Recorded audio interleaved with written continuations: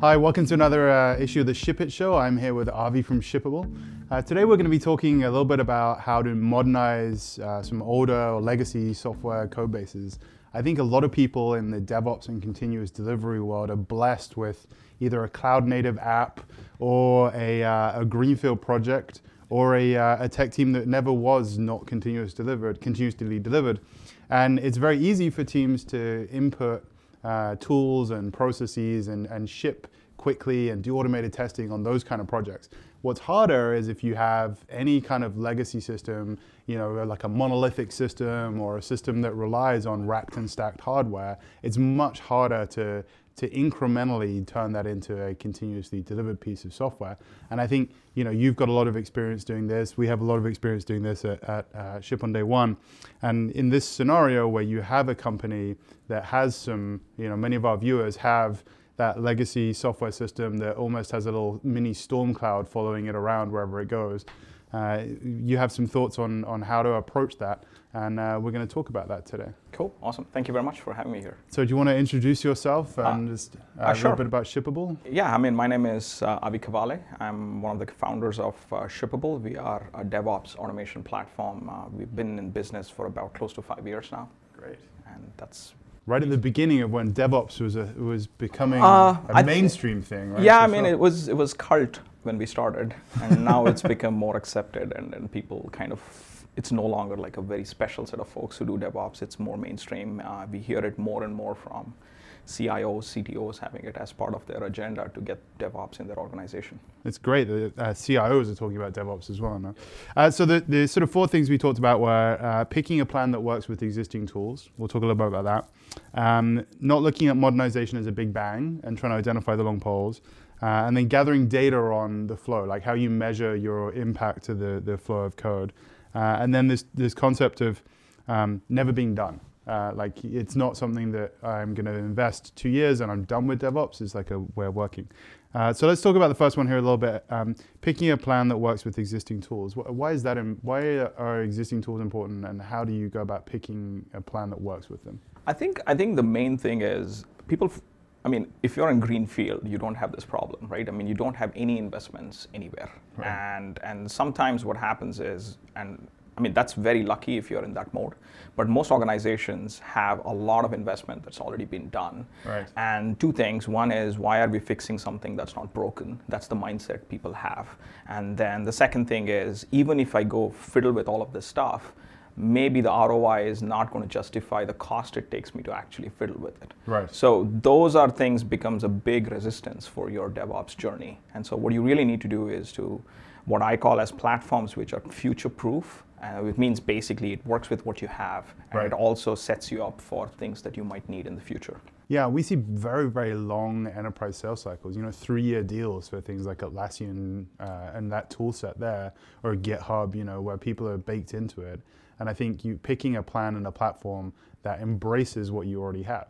It's not hard. It's not easy getting a tool adopted. Exactly. And then the other thing also is that you have to not just about having a homogeneous tool chain. You got to understand that the modern organizations, especially like some of the large enterprises, their stuff has been built over multiple decades. Right. So they've used different tools, different tool chains. It's almost like generational gaps between applications. And so you can't just say, I want a homogeneous solution. You want it to be as heterogeneous as possible. What you really want is a homogeneous way to manage all of that stuff. It needs to be more heterogeneous support, but a homogeneous way to actually manage it.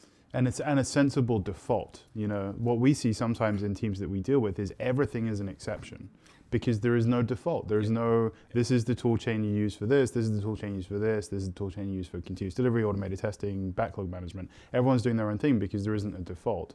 And I think having that default and then allowing exceptions to it is important too. Exactly. And then you got to have a standard use case, and then people have to come back and kind of tell you why that use case is no longer valid for their particular scenario, and then you go with your exceptions. So let's talk a little bit about looking at modernization as a big bang. I think you had a great analogy of finding the long poles and then moving on to the next one. We've seen this a lot of times, right? It's not just DevOps platforms. I mean, it's like people have had this issue with ERP migrations and SAP deployments. I mean, people were in some other kind of ERPs and they were moving to SAP and they try to do it in one big bang. And then what ends up happening is two things. One is it's going to take like 5-6 years to get there. And the second thing is you're way over budget. And then people eventually start hating the fact that I am talking about SAP modernization. That's kind of what most ITs are. It becomes a real dirty I mean, word. we did that at Microsoft, right? I mean, we did that because we needed Xbox. I mean, I was on the Xbox team, and most of Microsoft was not into hardware, and we were all software, and then hardware required a completely different way of managing, and our ERP systems didn't do it.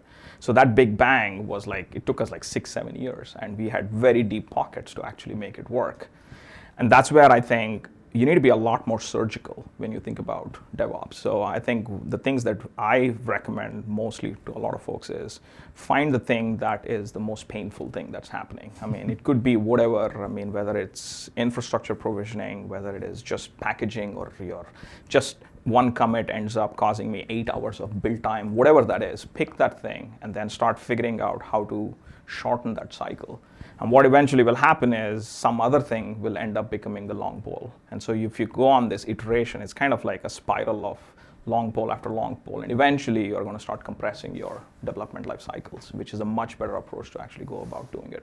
Which brings us on to the next topic, which is gathering data on the flow. We have an article on our website about a very, very quick and dirty tool that development teams can use, where you just on a whiteboard write down all the manual tasks you're doing, and then you put a sticky next to it every time you execute one. So at the end of the month, you have almost a histogram of tasks. And that's a super quick and dirty way of doing it. But from an organizational level, is there any formal way of doing it? Like, what do you recommend? I mean, I think I look at measuring the handoffs. So when does the handoff start and when does the next handoff occur?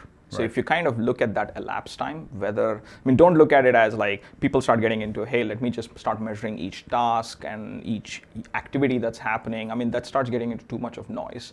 What you want to do is look at it more from a macro perspective and say, okay, team A, whether it's a development team that's handing off to a test team, and then the test team then hands it off to some sort of like security team, which then hands it off to operations. So just look at handoffs as like a very, very macro way of looking at where your long pole is. And then if I'm not picking any particular team as a culprit here, but for example, if test team is taking too long to do it, then start drilling down and say, what are the long poles in this process? So you kind of go down more organically, and then you come back up and look at if anything changed. And also how quickly the feedback is coming back through those systems. Exactly. And so, I mean, it's also not just forward handoff, right? It could be also like what's happening with the reverse handoff is things being thrown over the fence and then again thrown back over. And so there's this thing that's happening.